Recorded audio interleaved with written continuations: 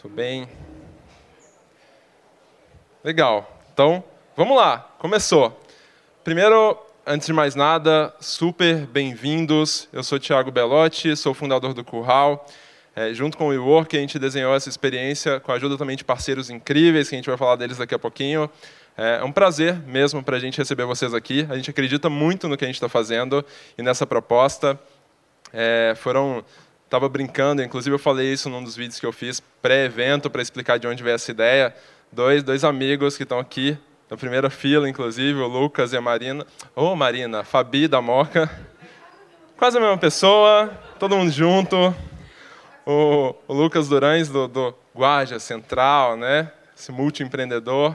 E a Fabi, a gente estava se encontrando num evento que eu tive a oportunidade de facilitar para a Prefeitura de Belo Horizonte ano passado, uma discussão sobre economia criativa na cidade. E aí a gente estava conversando na hora do café e surgiu uma história de, poxa, a gente fala muito de economia criativa, mas a gente se encontra tão pouco, né? Para conversar, para falar de negócio, para falar de criatividade. E daí surgiu a ideia de fazer o Turno Criativo como sendo um evento em que a gente cria esses momentos, a gente oportuniza esses encontros de negócio e criatividade, de pessoas legais, que eu costumo dizer que são pessoas interessantes e interessadas. Então, primeiro é isso. Todo mundo participou do check-in com o pessoal ali do Infinito Café? Sim? Legal? Curtiram? Estão animados? A gente pensou muito nesse momento para também ser um momento que a gente tem a oportunidade de se conectar com o lugar que a gente está e sair um pouco. Eu sei que está todo mundo aí, né, na rotina, com o WhatsApp bombando, com os grupos, né, com o e-mail ligado. E aí um convite que eu quero fazer para vocês hoje também durante pelo menos essas próximas horas, vocês se desconectarem um pouco dessa realidade que está lá fora, que chama vocês a todo momento. Mas eu aprendi isso numa experiência recente de desconexão que tem coisas que se resolvem sozinhas quando vocês não as respondem. Então, assim, podem ter certeza disso. De verdade, isso para empreendedor, então, foi uma experiência maravilhosa. Tem coisa que todo mundo acha que isso é muito importante para resolver, que vai rolar, que precisa de você, e você não responde, elas vão se resolvendo. E aí, quando você volta, está tudo lindo, está tudo incrível, não aconteceu nada desastroso, né, no mundo sem você durante esse tempo que você não passou online. Muito bem. Quero agradecer, então, ao pessoal do Infinito Café por essa experiência com a gente. Brigadíssimo. Toparam desde o início. Só uma ideia, né, que eu loucamente apresentei para eles. Uma ideia, 2 frases, e eles falaram, vamos fazer. Então, que bom. Brigadíssimo. O Turno Criativo, como é que ele funciona? O Turno Criativo foi pensado, então, em 4 etapas. Esse primeiro momento em que a gente se conectou aqui com o espaço, começou a se conectar com outras pessoas. Esse segundo momento que a gente vai começar agora, que é um momento em que a gente tem uma inspiração, né? Um momento de criar faíscas na nossa cabeça, e para a gente não achar que é um lugar só de receber, é um lugar de trocar mesmo. E aí, depois desse primeiro momento de faísca, a gente tem um momento que a gente chama de colisões criativas, que vocês vão viver, espero que vocês gostem. A gente está muito ansioso para saber se esse negócio vai funcionar. E depois a gente tem um momento de conexões e celebração, que também é um momento desenhado junto com um parceiro, que é a Procebir, que também agradeço, que também foi o mesmo processo, né? Cadê as meninas da Pro? Vocês estão aí? Acho que estão lá no fundo. Foi o mesmo processo. A gente falou, vamos fazer. Então foi ótimo. Obrigadíssimo. Então, também quero agradecer o WeWork, que é o super parceiro, que acolheu a ideia, o Guilherme também, Rodrigo, as meninas, Fabiana, todo mundo acolheu, Carol, todo mundo acolheu a ideia e está aqui com a gente. Obrigado mesmo. Enfim, vocês, brigadíssimo por terem acreditado também, que vocês toparam, né? Teve uma pessoa, foi a Paty, cadê a Paty? Paty falou assim, Thiago, eu não entendi muito bem, não, mas eu vim, estou aqui. Falei, que bom, Paty, obrigado pela confiança, tá? Obrigadíssimo. Se vocês quiserem postar alguma coisa nas redes sociais de vocês, a gente vai ficar feliz, a gente vai saber que vocês gostaram. Usem a hashtag Turno Criativo, por favor, para a gente também acompanhar tudo que vocês produzirem de conteúdo a respeito desse momento. E agora a gente vai ao momento da faísca mesmo, inspiradora. Antes de mais nada, quero também falar que essa conversa inspiradora ela vai dar origem a um podcast que se chama Turno Criativo. Então, esse momento ele vai está sendo todo captado em áudio para depois ser disponibilizado nas plataformas de podcast, tanto iOS quanto Android, e, se tudo der certo, Spotify também. Outra coisa, última, antes da gente começar a conversar com essa figura incrível e querida que está aqui. Vocês vão poder fazer perguntas para esse momento, e a gente vai fazer as perguntas via Slido. Alguém conhece o Slido já? Já ouviu falar? Slido é super simples. Vocês vão só acessar slido.com, slido.com, e aí ele vai abrir só uma tela, com só um campo para você preencher. Você preenche turno criativo, tudo junto, e aí vai abrir uma tela para você mandar suas perguntas. Vocês podem ir mandando as perguntas durante a conversa, que aí, logo que terminarem as perguntas, a conversa que a gente preparou, né, Erlana, para vocês, eu abro para a gente fazer as perguntas. E a Erlana vai ter um papel muito importante que ela não sabia até esse momento. Ela vai escolher a pergunta que ela achar mais criativa, mais inspiradora, e essa pessoa vai ganhar um presente nosso, tá bom? Show! Vamos lá. Agora deixa eu sentar aqui do lado dela, porque eu preciso falar um pouco sobre essa pessoa. Muita gente já sabe, muita gente já leu ou conhece a Erlana. Teve uma pessoa que me mandou, eu falei com ela, é sério, teve uma pessoa que me mandou uma mensagem falando assim, Thiago, pelo amor de Deus, eu preciso nesses negócios, porque essa mulher é foda. Eu stalkeei ela aqui em todos os lugares que eu achei, e achei ela muito incrível. Então eu falei assim, ela é muito incrível mesmo. Bom, vou começar a te apresentar. Então, é isso, né? Só fala obrigado, tá tudo certo. Né? Constrangido? Não. Imagina, tá tudo certo. Gente, ó, Erlana, primeiro, vamos começar de algum lugar. A gente precisa começar de algum lugar da trajetória, que é muito mais extensa do que isso, mas ela tem uma história ligada à publicidade na FCA, depois foi head de publicidade na FCA para a Europa, em Torino, né, lá na sede da Fiat, na Itália. Depois voltou para o Brasil, se tornou diretora da DM9, head de publicidade da Avon, Latam, em seguida, diretora da África. Depois resolveu sair desse mundo de agência, publicidade, empresas, e resolveu abrir seu próprio negócio, fundou a BioKits. E aí a BioKits tinha uma história de ser... Biofert, desculpa, fundou a Biofert, que tem uma história de ser inovadora desde o momento 1, né, da sua proposta. Depois voltou a trabalhar de novo com corporações, mas ao mesmo tempo se dedicando ao mundo acadêmico, né? Se tornou professora da Fundação Dom Cabral, se tornou pesquisadora da SPM, e depois de um momento aí que a gente vai falar um pouco a respeito dele, Erlana agora está diretora da Fundação Dom Cabral, Educação, Inovação e Tecnologias, certo? É tudo isso, né? Há 3 semanas. 3 semaninhas, está de volta para Belo Horizonte, morando aqui, né, na região, mais perto lá da fundação, né, Erlana? E macaco, já assinei o contrato da casa no dia anterior à sirene que tocou. Mas uma coisa, se você olhar pelo Google Earth, você vai ver que todo mundo aqui tem uma barragem para chamar de sua. É verdade. Não serei só eu. É verdade. Bom, gente, espero realmente que seja muito inspirador para vocês. Eu fiquei muito feliz da Erlana ter aceito esse convite.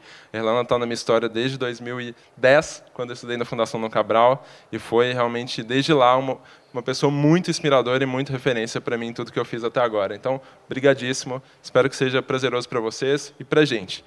Erlana, vamos começar falando de uma coisa que a gente conversou antes, eu me interesso muito em saber mais a respeito disso e acho que todo mundo talvez tenha curiosidade. Erlana tem na sua trajetória uma marca, para mim, muito forte, que é de destruição criativa e de reinvenção. Que ela sai de um lugar em que está tudo dando muito certo, está tudo indo muito bem, e de repente você se reinventa, você desconstrói algumas coisas e vai para um outro lugar. Como que a gente pode, e nem todo mundo ainda consegue se ver fazendo esse movimento, como é que a gente pode fazer um movimento como esse? Como é que você faz isso?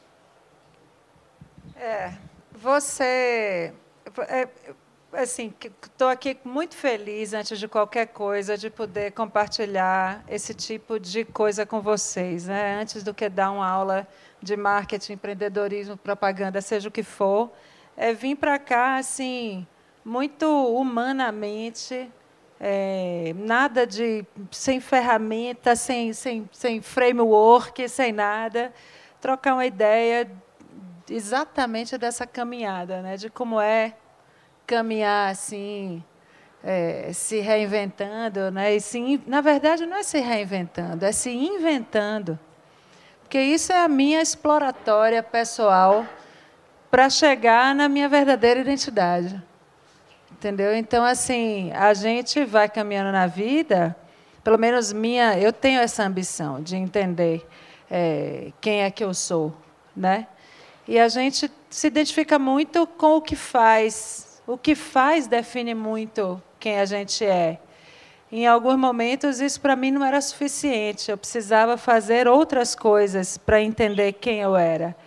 Então, assim, nessa caminhada de me conhecer, é que eu ia me inventando. Na verdade, eu sempre me inventei, porque nenhuma dessas coisas que eu fui, ou que eu estive, né, eram, vamos dizer assim, estariam no script, né, no script original, porque eu nasci em Salvador, no início dos anos 70, né, em 71, e lá em Salvador, filha de professores, portanto, classe média, a Bahia tinha aquele corte, né? Aliás, a gente é um país, infelizmente, né? E a gente precisa mudar isso rápido. Tinha uma turma, tinha uma elite. Ninguém nunca teve muita grana assim em Salvador. Na época do cacau, talvez e tal, mas não era esse o ponto. O que dava o corte e separava os mundos era cultura, porque a gente, muita concentração de renda, muita gente sem acesso à educação, e isso era ainda pior há algumas décadas atrás. Enfim, era aquela típica classe média cultural da Barra, em Salvador. Então, fiz federal, né? Fiz administração na federal. Esse não seria meu script natural, não seria de jeito nenhum o que foi, né? Mas eu nunca aceitei ele, né? Nunca.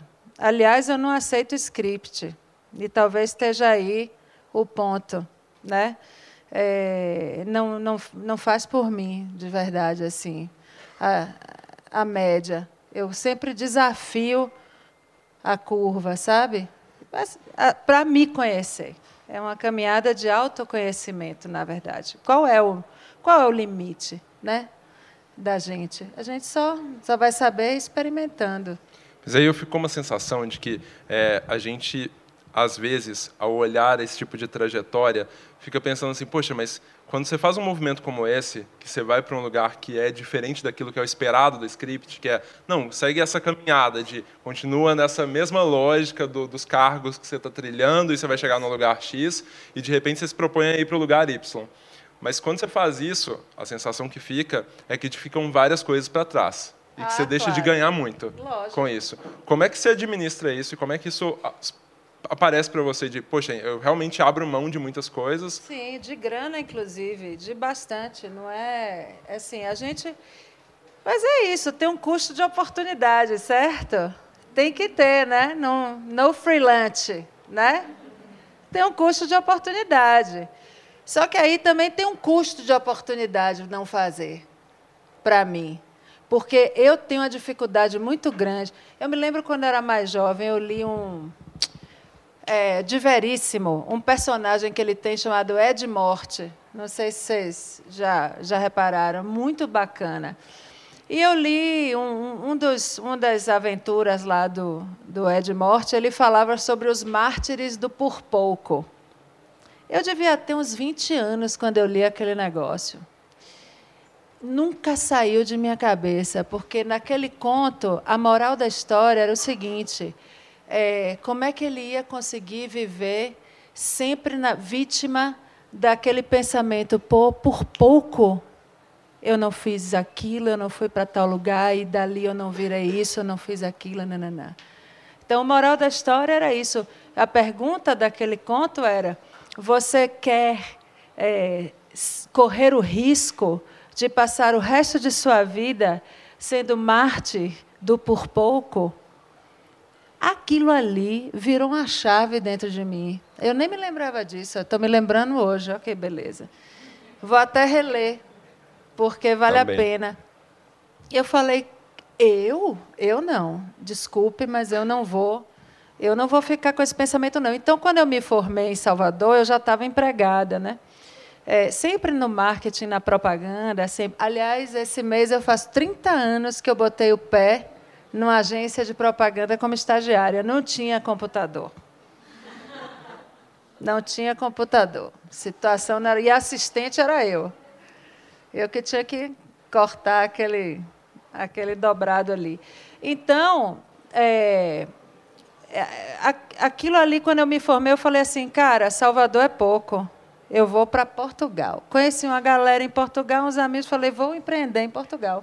E aí, pá, me mandei. Por quê? Porque se eu não fosse, eu não ia conseguir ficar com aquela sensação de, pô, conheci essa galera, me chamaram para fazer um negócio e eu, por pouco, não fui. Então, aquilo sempre me marcou nesse sentido. Então, quando passa um negócio assim, que eu digo, poxa, acho que eu vou. Porque, para mim, o custo de oportunidade não é o dinheiro que eu deixo para trás, o status que eu deixo para trás, seja lá o que for que eu deixo para trás. Para mim, o custo da oportunidade é não ir ver qual é. Isso, para mim, custa mais caro. Muito bom. Para mim já foi assim, espera aí, deixa eu me localizar aqui de novo. Tem uma frase da Monja Coen que eu gosto muito, que ela fala que todo mundo quer renascer, mas ninguém quer morrer. E para a gente renascer, como você faz, que é um renascimento, eu considero um renascimento vários momentos em que você faz essas viradas.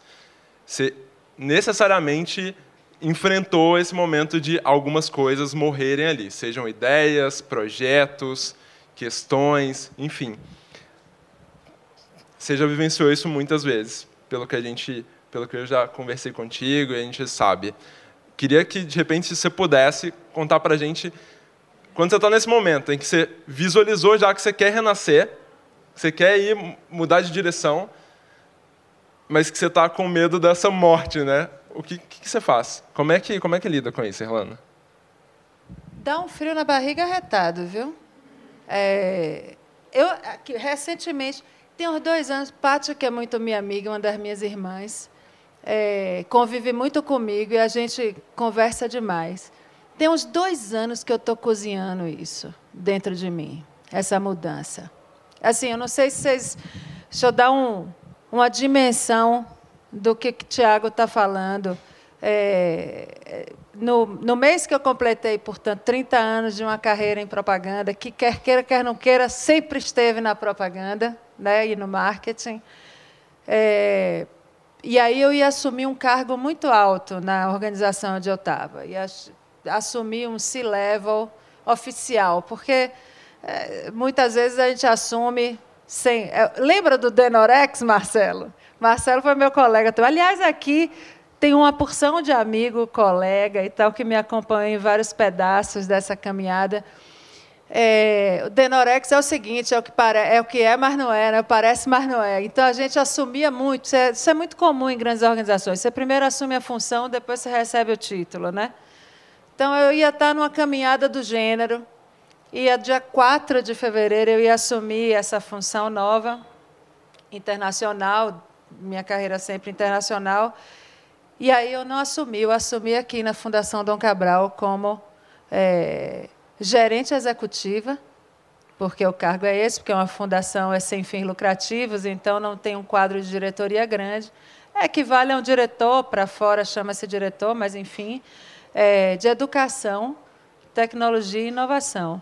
Então, essa é uma virada de carreira, isso é uma nova carreira, é uma nova encarnação profissional, não é a mesma coisa, não é a continuidade natural do que eu estava fazendo, não tem nada a ver com isso.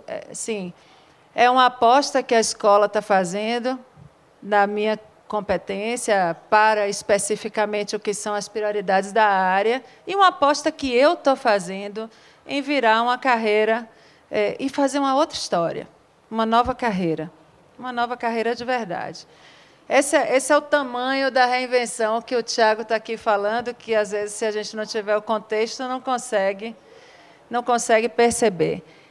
E o negócio vem cozinhando há 2 anos dentro de mim. Muitos fatores aí de descoberta.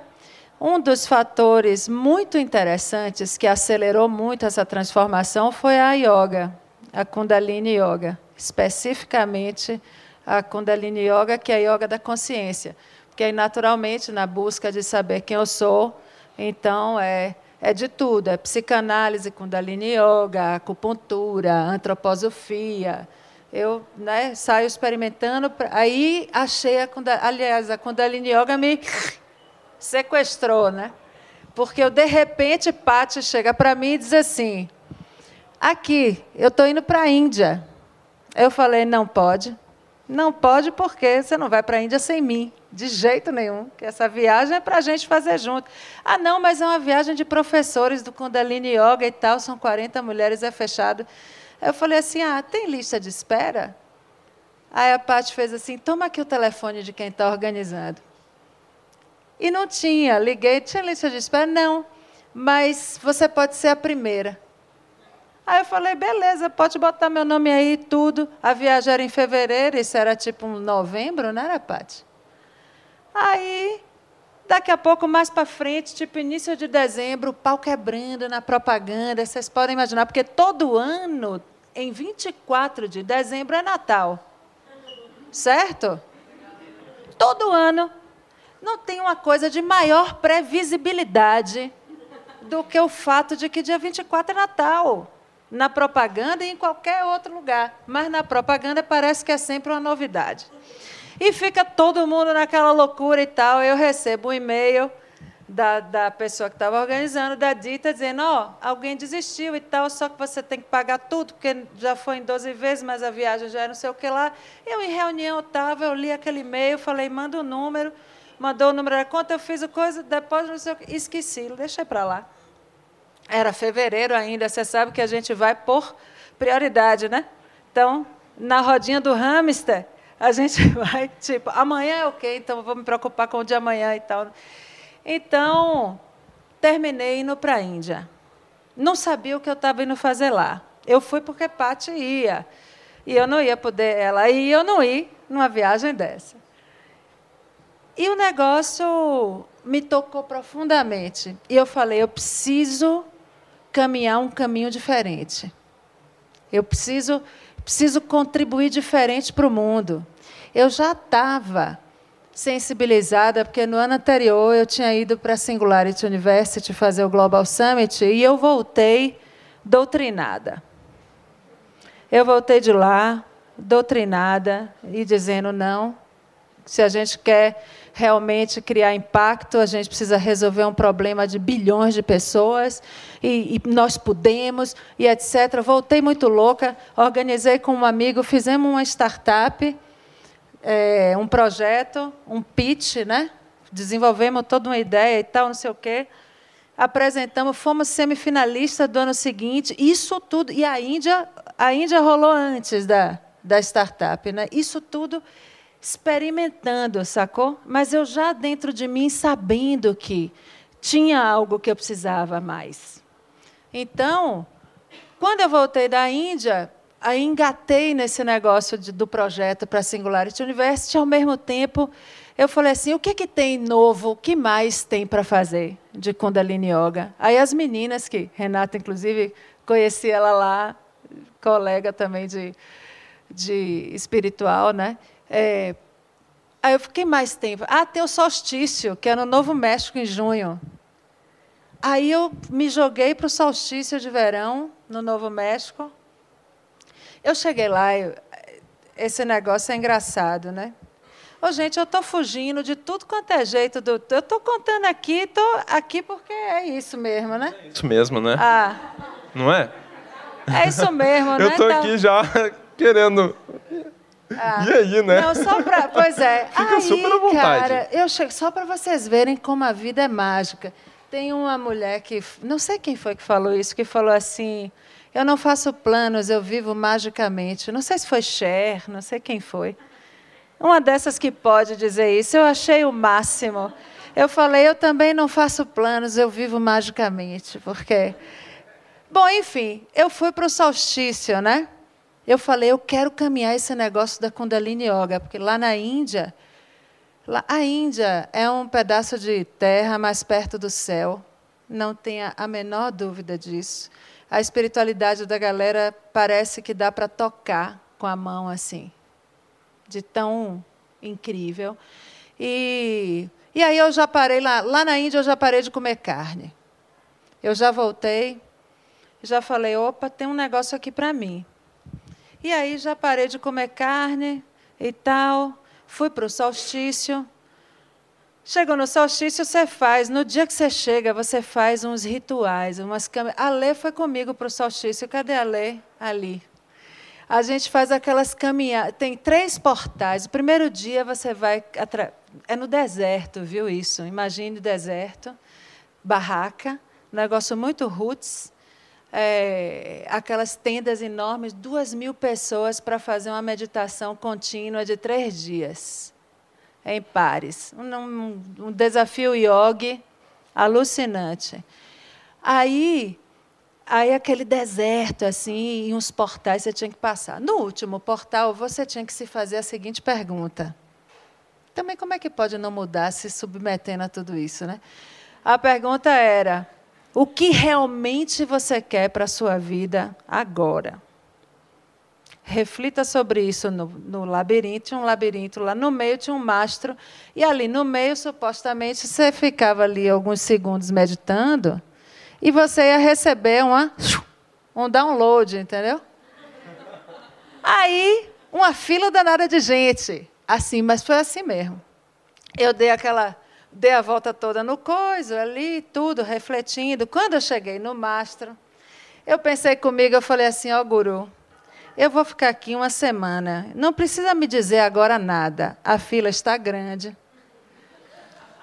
Muita gente. Eu não vou dar conta, eu sou iniciante, eu vou ter que meditar muito mais para poder conectar, né? Então, vamos combinar o seguinte. Você vai me respondendo isso, me dando os insights ao longo do caminho.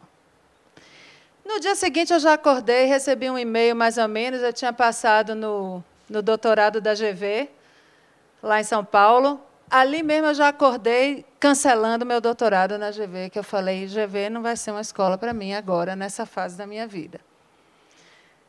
Então, no dia seguinte, eu já deixei cair o doutorado da GV. No outro dia, eu fiquei até assim, meio sem saber o que fazia, até falei com a Lê na época, meu Deus, o que foi que eu fiz?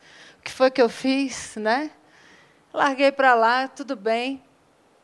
No outro dia, eu conheci o meu futuro marido, que eu vou casar agora em junho, que, passando numa aula dessa, sentou do meu lado, e aí deu aquele trim. Aí eu olhei, eu falei, gente... O guru respondendo, viu? O guru mandando a resposta, igual eu tinha falado com ele, não responda agora, vá me dizendo ao longo. E aí, eu voltei, eu falei, deixei o álcool para trás, porque no solstício não se bebe, na Índia também não, mas lá especificamente você tem que se preparar para fazer essa grande meditação, que é um desafio yogi importante, não é uma coisa simples, é possível, eu fiz, mas... Então, não tem álcool, não tem açúcar, não tem gordura, não tem nada, é uma dieta específica para mudar a química do seu corpo. Por isso que você fica num estado realmente muito diferente de consciência. Ali eu falei, já deixei o álcool para trás, no solstício. Falei, o controle da mente, né? Vamos lá. Aí voltei para a propaganda, voltei para o mesmo lugar onde eu estava, né?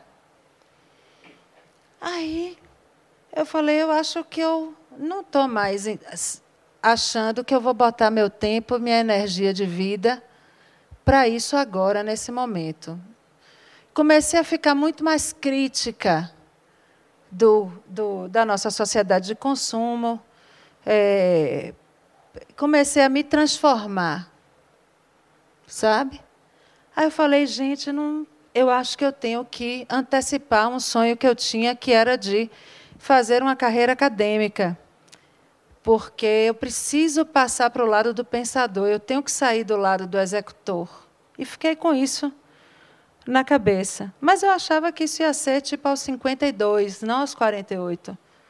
Aí eu estava dando uma aula na escola aqui, na Dom Cabral, né, ali em Nova Lima, e o meu vice-presidente, que é o Aldemir, me viu e falou assim, cara, vem cá conversar uma coisa e tal, não sei o que mais. E falou, você aceita receber uma proposta? Aí eu falei, gente, Aldemir, claro que essa pergunta que você me faz, eu estou aqui dando aula na casa já tem 10 anos, como professora associada, né, professora convidada, às vezes. O que é isso? Lógico, tem uma instituição que eu gosto mais do que a Fundação Dom Cabral, não. Eu sei que aí ele passa isso, passa Natal, passa Ano Novo, aquele trem esfriou, e eu, meu namoro, indo de vento em popa, né? E o Steve é da Califórnia, então eu tirei um sabático de 3 meses, fui para lá ficar para fazer o test drive, voltar, e tudo isso acontecendo. Aí, daqui a pouco, um belo dia, e ele visitou São Paulo e falou, São Paulo eu não topo. São Paulo eu não topo, porque eu estou na Califórnia. Se for para viver em São Paulo, venha você viver em Los Angeles, aquele trem, e com razão. Né? O cara biólogo, marinho, o que ele vai fazer em São Paulo? Entendeu? Da Califórnia. Não faz sentido, né? Mas, quando nós viemos aqui no fim do ano, ele gostou de Minas. E eu estou só filmando, né? Gostou de Minas, eu também gosto de Minas. Pode ser que Minas... De repente, o negócio encaixou. Um belo dia, eu recebo o e-mail da proposta da escola por e-mail, falo com ele no Skype à noite, ele me pede em casamento, e, no dia seguinte, um amigo de uma amiga, que tem uma casa maravilhosa ali na Entrada de Macacos, vai se mudar e tal, e tudo, não sei o que foi, aconteceu, pelo meu WhatsApp, chegaram as 20 fotos de uma casa massa. Isso tudo no giro de umas 12 horas. Aí a pergunta para vocês é a seguinte, alguém aqui, levanta a mão quem não ia. Levanta a mão quem não ia. Não tem condição, porque tem... Agora, claro, é um renascer completamente. Pressupõe um morrer. Não dá para fazer milagre. Agora, o custo de oportunidade na cabeça de vocês é maior aonde? Não ir. Não experimentar. Não caminhar. Esse é o grande custo de oportunidade. Olha, só tem um jeito da gente fazer as coisas. Sabe como é? Fazendo. Não tem diferente, não tem outro jeito. Então, como é que não caminha? Quer dizer, aí realmente, aí eu volto lá para Veríssimo, aos 20. Eu não vou ser mártir do por pouco. Por pouco eu não tive uma vida maravilhosa, não mudei de carreira na hora certa, fiz uma vida maravilhosa dentro dessa escola que eu amo, me casei com o homem da minha vida, fui feliz, morei em Macacos com a vista linda, etc. e tal. Você é louco de deixar um trem desse passar, Tiago? Oxe! De jeito nenhum, né? Impossível. Então, assim, como é que anda para frente? Aí eu vou resgatar. Marcelo, Rodolfo, foi você. Foi, Rodolfo. Rodolfo era o chefe da oficina assistencial da Fiat, em uma das minhas encarnações aqui em Minas, porque essa é a terceira, né? E tinha a Fiat patrocinava. Marcelo também lembra disso, o velho que está ali também. A Fiat patrocinava, claro, rally, lógico, né? E tinha os nossos pilotos, o Tedesco e o Edu Cunha, né? Homônimo, né, do Eduardo Cunha, mas não era Eduardo, é o nosso aqui, piloto de rally. E eu da propaganda, né? Então eu cuidava dos patrocínios, dos carros, tudo que a gente tinha que transformar e adesivar e não sei o quê. E era Rodolfo que botava para quebrar e construir os carros no orçamento da gente e na responsa também da comunicação. Então, os carros ficaram prontos, ia ter um evento na Fiat para lançamento da temporada, os pilotos iam estar lá, os carros estavam lindos, maravilhosos. O Rodolfo me chama e fala assim, os carros estão prontos, vem aqui ver, para liberar. Aí eu falei, beleza. Cheguei lá na oficina assistencial, vi os 2 carros lindos, todo adesivado, perfeito, Tedesco, Edu Cunha e tal. Aí eu olhei o carro do Edu, não tinha retrovisor. Nenhum. Nem dentro, nem fora. Aí eu desesperei, porque a imprensa já ia chegar, aquela loucura e tal. E eu, Rodolfo, pelo amor de Deus, não tem retrovisor no carro, você ficou louco, vão chegar os jornalistas, aquela confusão. Aí ele fez assim, no carro de Eduardo não tem retrovisor. Eu falei, oxente, ele é louco, como é que pode um negócio desse? Aí ele fez assim, pergunte a ele quando ele chegar. Aí eu fui perguntar. Eduardo chegou, eu virei para ele e fiz assim, Eduardo, como é esse negócio do seu carro não ter retrovisor, velho? Assim, já preocupada, né? Aí ele fez assim, Erlane, eu sou o campeão invicto do Rally de Minas há 20 anos. Para que eu quero retrovisor? Eu só olho para frente. Os outros aqui me veem. Aquele momento ali, eu me apaixonei por ele, inclusive. Naquela época, tive um namorico com ele. Porque um homem que diz um negócio desse para você, meninas, me conte Melhor aí. do que cantada, né? Eu não uso retrovisor porque eu sou invicto há 20 anos. Me conte aí, Edu. Entendeu? O cara alfa demais, maravilhoso. Eu falei, gente, o que é isso? Entendeu? E aí eu fiquei com esse aprendizado do retrovisor. Então, a cada reinvenção, eu tiro o retrovisor. Porque a pior coisa para você andar para frente é ficar olhando para trás. E isso eu aprendi com um cara que é invicto, campeão de rally. Entendeu? Quando você resolve andar para frente, você tem que olhar para frente. O retrovisor não é necessário. Vamos... Maravilhoso, né, gente? Vamos pegar um pouquinho das perguntas que o pessoal mandou aqui já. Lembrando, quem quiser mandar ainda dá tempo, slide.com. Você digita lá Turno Criativo e manda a sua pergunta. Teve uma pessoa aqui que já perguntou para a gente, falando que na hora da criação e da inovação tem um momento de caos, né? Tem um momento de ambiguidade, que você não sabe, às vezes, para onde você vai, e você também não restringe as possibilidades de... Porque senão você vai adotar uma porta, às vezes, que é precipitada, né? Como que você lida com esse momento e controla a ansiedade? Excelente pergunta. Tem mesmo. Um caos danado. E uma dúvida atroz, né? Aí é a Kundalini Yoga. A Kundalini Yoga que me ensinou recentemente. Mente neutra. Eu já fazia isso intuitivamente, como planejadora e criativa, estrategista, enfim, de marcas e tal, a gente precisa, né, ter um exercício muito importante de análise e síntese, é contínuo.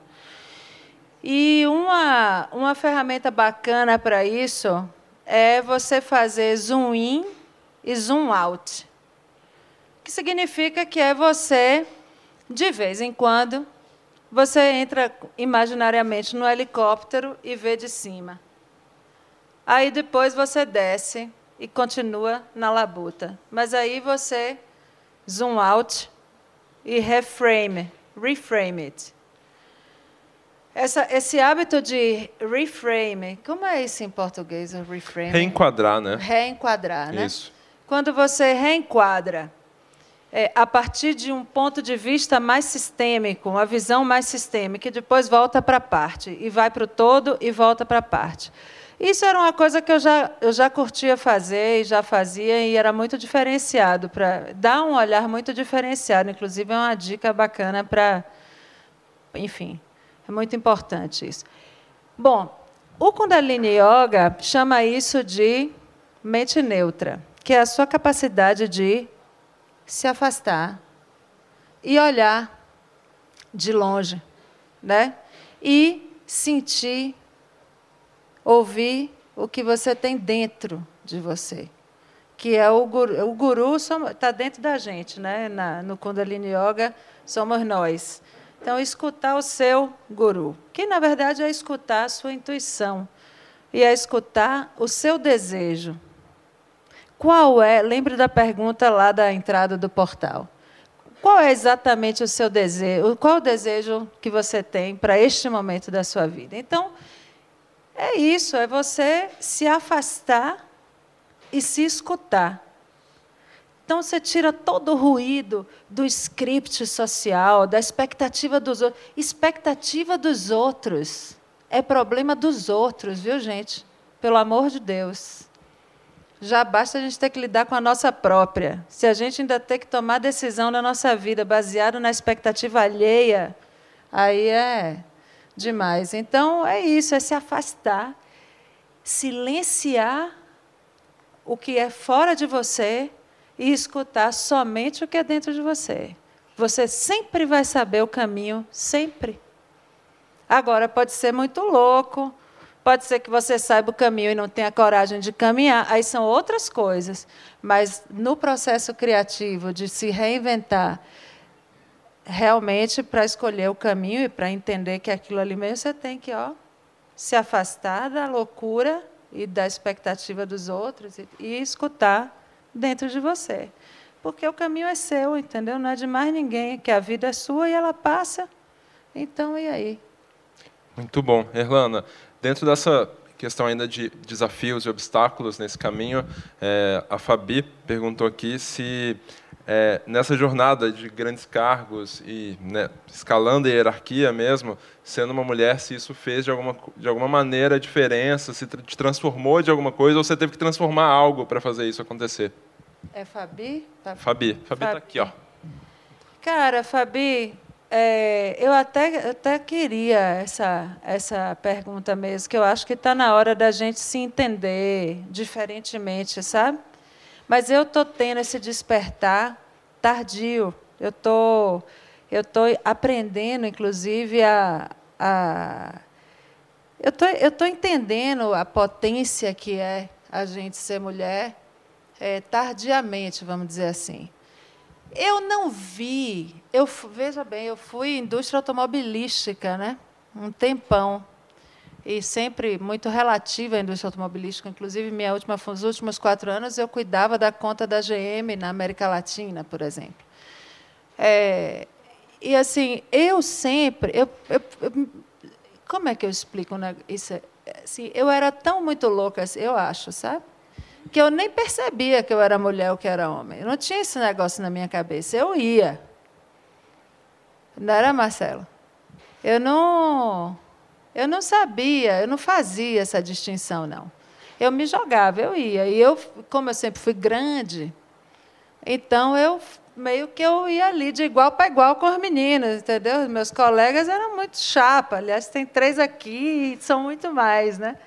E eu, sei lá, eu engrossei o couro na indústria automobilística para essa questão feminina. Uma vez me disseram que eu era um homem de batom.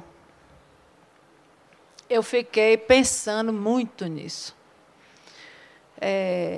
E aquilo também me transformou muito, né? Porque eu também não tinha muita consciência que eu era uma mulher, não, sabe como? Eu sempre fui gente. Então, eu não sei o jeito que eu fui criada, sei lá. Agora, eu comecei a entender a potencialidade da gente e do feminino tardiamente, mas é muito maravilhoso. Se eu tivesse que escolher de novo 3 vezes, queria nascer mulher de novo umas 3 vezes, não ia trocar isso nunca. E não me sinto, nunca senti nenhuma espécie de resistência, nenhuma diminuição por causa disso. Salário, sim. Eu mesma já contratei homens para a minha própria função, que a empresa precisou pagar para ele mais do que o que pagava para mim, por exemplo. Não necessariamente com uma performance melhor. Mas eu também caminhava o meu caminho, entendeu? Agora, eu acho que chegou num ponto que, realmente, hoje, olhando muito bem assim, eu acho que a gente tem que se articular melhor e tem que buscar, realmente, igualdade. A gente é gente, quer dizer, não, é uma coisa tão absurda a gente discutir isso. Vocês não acham, não? Eu acho uma loucura discutir isso. Eu acho. E eu acho que tem coisas que são muito simples, né, de serem resolvidas. Para mim, uma das coisas que eu ouvi ultimamente mais impactantes em relação a isso foi a Jessica Neal, que é diretora de talentos da Netflix, que, no evento que eu estava, perguntaram para ela, como é que vocês lidam com essa história da igualdade de salários na Netflix? Tem algum programa que vocês criaram para isso? Ela falou assim, não tem programa nenhum, não. A gente paga o salário, faz o contra-cheque e paga, porque não tem diferença nenhuma e não tem que fazer nenhum processo mirabolante para resolver essa questão da igualdade salarial. Só paga igual, tá tudo certo. E a plateia toda aplaudiu. Então, assim, eu acho que tem coisas que realmente é uma mudança de cabeça, né? Estamos em 2019, certo? Então, imagine o seguinte, 1/5 do século XXI já passou. Quer dizer, eu acho que a gente precisa, sabe assim, deixar morrer o século XX e assumir de uma vez o século XXI, que tem umas coisas que a gente não tinha que estar mais nem gastando energia com isso, mas, infelizmente, a gente ainda precisa, e eu entrei na causa para poder acelerar essa transformação, porque realmente, pensando, inclusive, em fazer projetos para educação de gênero, porque eu acho que a gente precisa... E a mulherada, quando realmente está preparada... A gente é super competitiva, assim, em vários sentidos, se for o caso. Agora, competir também já ficou no século XX. A gente precisa colaborar. Então, sei lá, eu acho que a gente precisa, sim, fazer uma mudança radical de modus operandi, sabe? Porque até que a teoria está bem discutida, de século XXI, mas a prática... Então, assim, esse é um dos motivos que me faz, inclusive, estar muito feliz na posição que eu estou hoje, porque, da onde eu estou, eu tenho muito mais condição de interferir no ambiente empresarial brasileiro e provocar muito mais desenvolvimento e muito mais reflexão do que enquanto agente de propaganda para uma coisa que eu estou questionando em mim, que é o consumismo. Entendeu? Eu acho que a gente precisa parar de consumir. Eu estou igual àquela marca Patagônia. Chega no Black Friday e o anúncio dos caras é: não compre essa jaqueta. E fecha, teve um ano que eles chegaram a fechar a loja, né? Fecha. Durante o Black Friday. Nós não compactuamos, inclusive não compre, porque você deveria consertar, reformar ou trocar. Mas se tiver que comprar, a nossa é a mais durável de todas, você não vai precisar comprar outra tão cedo. Esse é o argumento dos caras. Essa marca ela está num nível de valuation que é um negócio assim alucinante. Quer dizer, não, a gente ainda discutir isso na propaganda, quer dizer, achar que propósito é discurso, sabe? Não, gente, pelo amor de Deus, temos que virar a página rápido. Já vou dizer que, inclusive, enquanto você falava isso, já dei uma olhada para o Sérgio ali, ele já olhou e concordou que você respondeu a pergunta dele, né, Sérgio? Que o Sérgio tinha te perguntado sobre se você reconhece alguma coisa que você está fazendo hoje do lugar que você está, do privilégio, obviamente, que você tem, né, de ocupar os lugares que você ocupou e que você ocupa hoje. Super bem respondido, na minha opinião. Vamos fazer um bate-bola agora, rapidinho, para a gente conseguir responder umas perguntas que estão aqui legais também. Seu melhor erro, Erlana, aquele que te ensinou mais. Nossa Senhora. Pesado, né? Mandou até anônimo, para a gente nem saber quem é. Mas eu pensei, gente, eu erro muito. Nossa, graças a Deus. Graças a Deus, erro demais. Eu perdi dinheiro 2 vezes, bastante. Tive que recomeçar de novo. Foram grandes erros, assim. Até um deles, Biofert mesmo, a gente estava muito antecipado ao mercado e muito naif, né? E aí foi uma coisa de realmente uma visão desse tamanho para um mercado que ainda estava incipiente. Apesar de ser um mercado de bilhões nos Estados Unidos, aqui a gente... E continua, né? Inclusive, agora a gente vai consumir mais agrotóxicos, né? Então, somos, inclusive, o último país do mundo que deveria se respeitar, que usa carbamatos e organofosforados na nossa agricultura e que o negócio é altamente cancerígeno, né?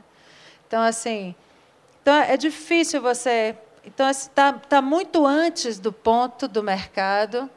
É um erro de marketing e de estratégia importante. Isso me ensinou muito. Perdi um apartamento em São Paulo com essa grana. Tem uma pesquisadora de tendências que eu conheço, e é uma querida também, que ela fala que não adianta você chegar nem 8 anos antes, nem 8 dias depois, que Tem o que chegar timing 20 precisa ser minutos respeitado, antes, né, da virada do ponto de inflexão. Inclusive, esse ano é ponto de inflexão dos comandos de voz em tecnologia. De repente, vai surgir todo mundo falando com os devices. É a hora de chegar, entendeu? A gente tem que acompanhar. Os marcadores são os pontos de inflexão, que é o momento que a curva de adesão sobe rapidamente. Esses são os marcadores. Então, todas as tecnologias estão por vir. Observem quais são, para quando está o ponto de inflexão, e imagine que 20 minutos antes, entre aspas, né, é o momento de você chegar. Está desafiador, né? Porque está muito rápido. Você pensar que depois do Black Friday nos Estados Unidos, já 50% dos lares nos Estados Unidos já tem um assistente de voz. E isso era 1/3 no início do ano. Então Mas, olha, a previsibilidade é grande, viu? É? Não é assim tão baixa, não. É grande. Gente, pelo amor de Deus, quem é millennial aqui? Levanta a mão. Vocês são todos, pessoal praticamente. tá com vergonha gente, de falar. Mas vocês não são... quem nasceu a partir... Quem hoje ia ter entre 22 e 36. Quem tem entre 22 e 36?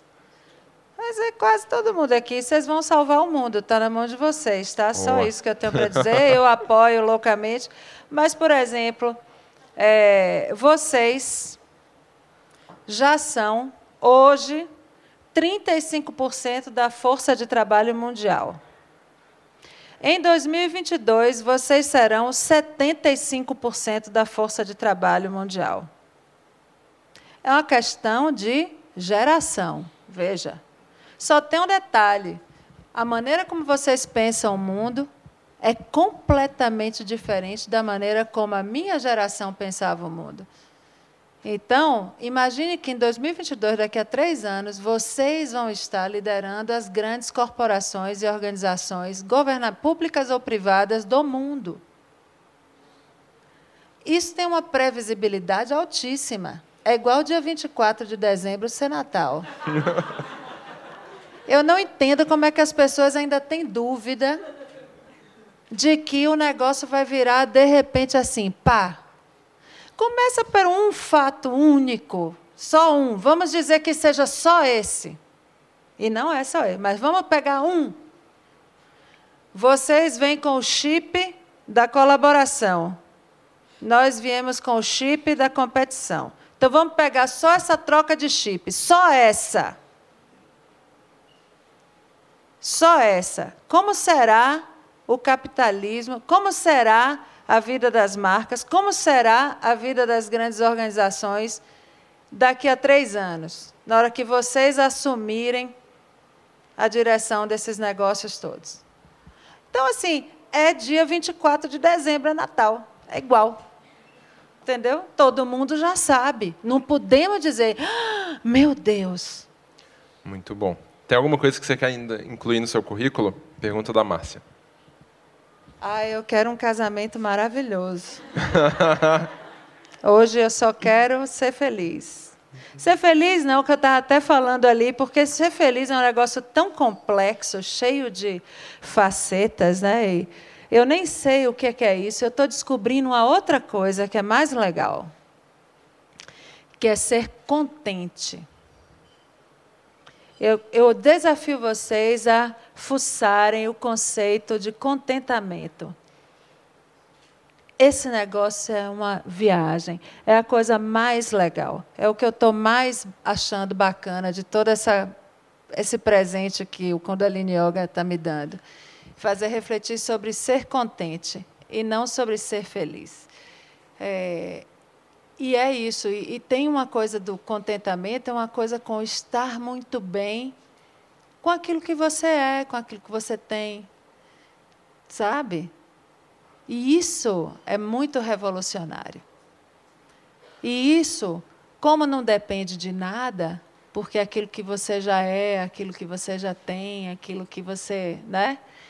Isso aí lhe dá um estado... Ou seja, o contentamento é contínuo.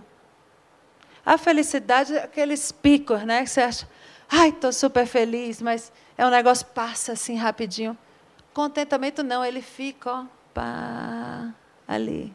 E aí o que é que acontece? Você fica sempre agradecido, né?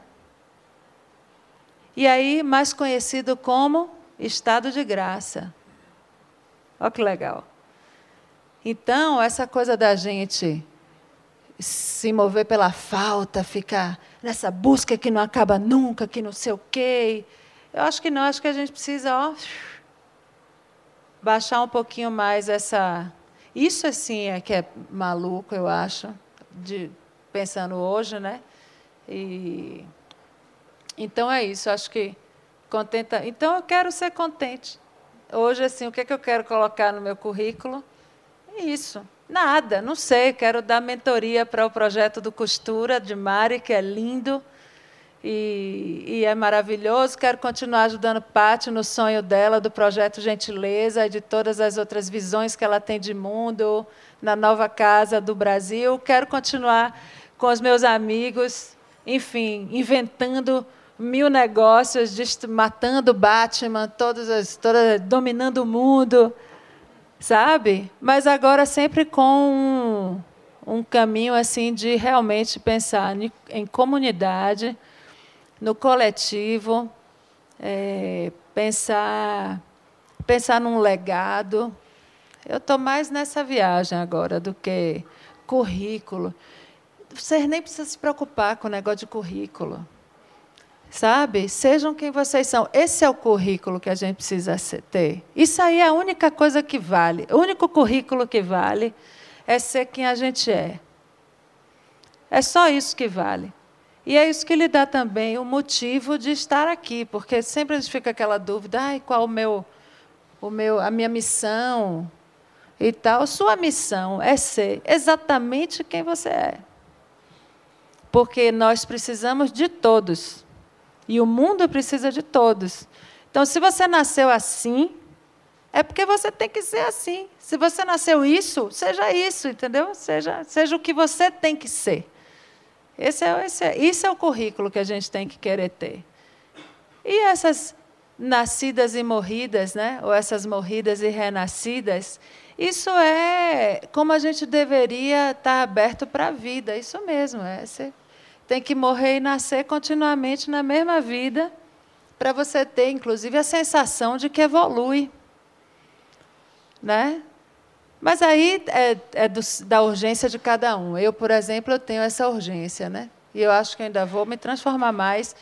Belo Horizonte sempre, para mim, é um lugar de transformação e cura. Sempre foi. Então, essa é a terceira vez que eu venho para cá. Eu já estou pensando, meu Deus... que Erlana vem por aí, né? O que tá rolando? O que vai vir, né? Cenas dos próximos capítulos, né? Cenas dos próximos capítulos, mas certamente eu vou usar mais um pouquinho de turbante, aqui e ali. Vou fazer formação de professora de yoga. Preciso abrir a última parte da nossa conversa, porque a gente já está terminando. Vamos abrir a caixa de referências da Erlana. Erlana, um livro. Eu até falei aqui hoje, o Ed Morte, do Veríssimo, né, que foi quem se manifestou aqui na conversa. Um site, um blog, um canal de YouTube. Putz, um site, um blog, um canal de YouTube. Dos três, qualquer coisa. Eu sou muito da notícia e do artigo acadêmico e tal. Sei lá, vamos botar um Harvard Business Review aí que eu olho sempre. É alguém que você recomenda acompanhar, pelo menos pelas redes sociais? Uma pessoa que você fala assim, poxa, essa aí pode seguir. Pelas redes sociais? Marla, minha irmã. Podem seguir. Gatinhos Problema. O blog dela é top. Ela está se dedicando à causa animal, que é ajudar vocês que gostam de gato. Eu também gosto, que agora eu vou ter 2. E vem com Steve no pacote do casamento, vem 2 gatos. Eu tenho 2 cachorros, então vai ser top. Ela ajuda as pessoas que gostam de gato a acomodarem os gatos entre si. Eles geralmente nem sempre eles se dão bem. Então tem todo um processo, é uma técnica, é um negócio muito interessante de enfim, ajudar os gatinhos a serem parte da felicidade das pessoas. Ela faz isso gratuitamente e ela escreve pra caramba, estuda muito sobre isso, então recomendo dela, Gatinhos Problema. E para onde você corre quando você precisa de inspiração? Para um monte de lugar. Para a casa de pátio, por exemplo, muito. Eu corro para o colo de minhas amigas e irmãs, cara, que eu tenho 5 amigas e irmãs assim que são realmente do coração, e ali eu fico. Ali eu fico com as minhas irmãs. Eu fico na Irmandade. Eu sou da Irmandade total. Eu gosto de Irmandade. Gente, esse momento acaba aqui. Muitíssimo obrigado, Irlana. Obrigadíssimo mesmo pela vinda. Obrigadão. Não sei vocês, mas para mim já tiveram várias faíscas importantes aqui nessa noite de hoje, e tudo graças realmente à sua generosidade em compartilhar tudo que você compartilhou com a gente aqui. Mais uma vez, obrigado por ter aceitado esse convite. Fico muito feliz de poder inspirar, né, mais do que qualquer coisa. E se inspirar, inclusive, para que vocês exercitem mais ser quem vocês são, mesmo que isso custe caro, aparentemente, né, é mais barato. O custo de oportunidade é menor. Você ser quem você é, mesmo que isso demande que você, enfim, rompa com scripts, com expectativas, enfim, com tudo, vai sair mais barato para vocês, porque a gente está aqui uma vez só, né?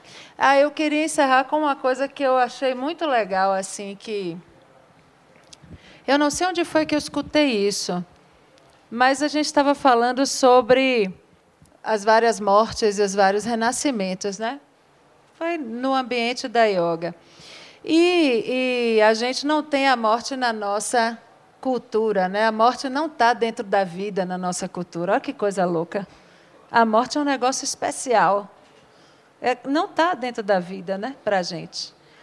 Mas para os indianos está. E não é nada assim complicado. É parte, né? Então, eu acho que foi na Índia que eu escutei isso, que nós todos temos uma coisa em comum. Nós temos o mesmo tempo de vida pela frente. Não importa quantos anos a gente tenha, todos nós temos exatamente o mesmo tempo de vida pela frente. Ou seja, não sabemos. Então, não percam nem um minuto para entrar na viagem de ser você mesmo. Porque temos exatamente o mesmo tempo de vida pela frente. Então, para mim, que isso inspire vocês a caminharem no caminho que é único, exclusivo de vocês, e não no dos outros, nem deixem se influenciar. Vocês podem dizer, não, vou caminhar o meu e tirem o retrovisor, como Eduardo Cunha fazia, porque ele vencia todas, não era não, Rodolfo? Mais uma vez, obrigado, Irlana.